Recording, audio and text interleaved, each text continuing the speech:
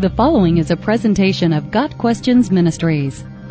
What does the Bible say about dealing with difficult people?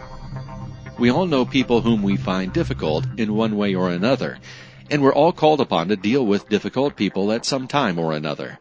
A difficult person may be one who is condescending, argumentative, belligerent, selfish, flippant, obtuse, or simply rude. Difficult people seem to know just how to push one's buttons and stir up trouble. Dealing with difficult people becomes an exercise in patience, love, and grace. Our response to difficult people should model the examples provided by Jesus, for he surely dealt with many difficult people during his time here on earth. In his interactions with difficult people, Jesus never displayed an attitude of harsh superiority or dismissive pride. Rather, he showed authority under control. He used rebuke when necessary, but he also dealt with difficult people by remaining silent, asking questions, pointing them to Scripture, and telling a story. In the Sermon on the Mount, Jesus was quite specific about dealing with difficult people in love and humility. But I tell you who hear me, love your enemies. Do good to those who hate you. Bless those who curse you. Pray for those who mistreat you. If someone strikes you on one cheek, turn to him the other also. If someone takes your cloak, do not stop him from taking your tunic. Give to everyone who asks you. And if anyone takes what belongs to you, do not demand it back. Do to others as you would have them do to you. Luke 6, verses 27 through 31. We must never give tit for tat. Do not repay evil with evil, or insult with insult. On the contrary, repay evil with blessing, because to this you were called, so that you may inherit a blessing. 1 Peter 3, verse 9. In dealing with difficult people, we must guard against pride.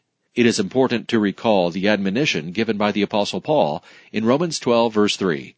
For by the grace given me I say to every one of you, do not think of yourself more highly than you ought, but rather think of yourself with sober judgment, in accordance with the measure of faith God has given you. So when we know we must deal with a difficult person, we approach the situation in meekness. Love is also key. Love your neighbor as yourself. Galatians 5, verse 14. We are to show God's love to everyone, including difficult people.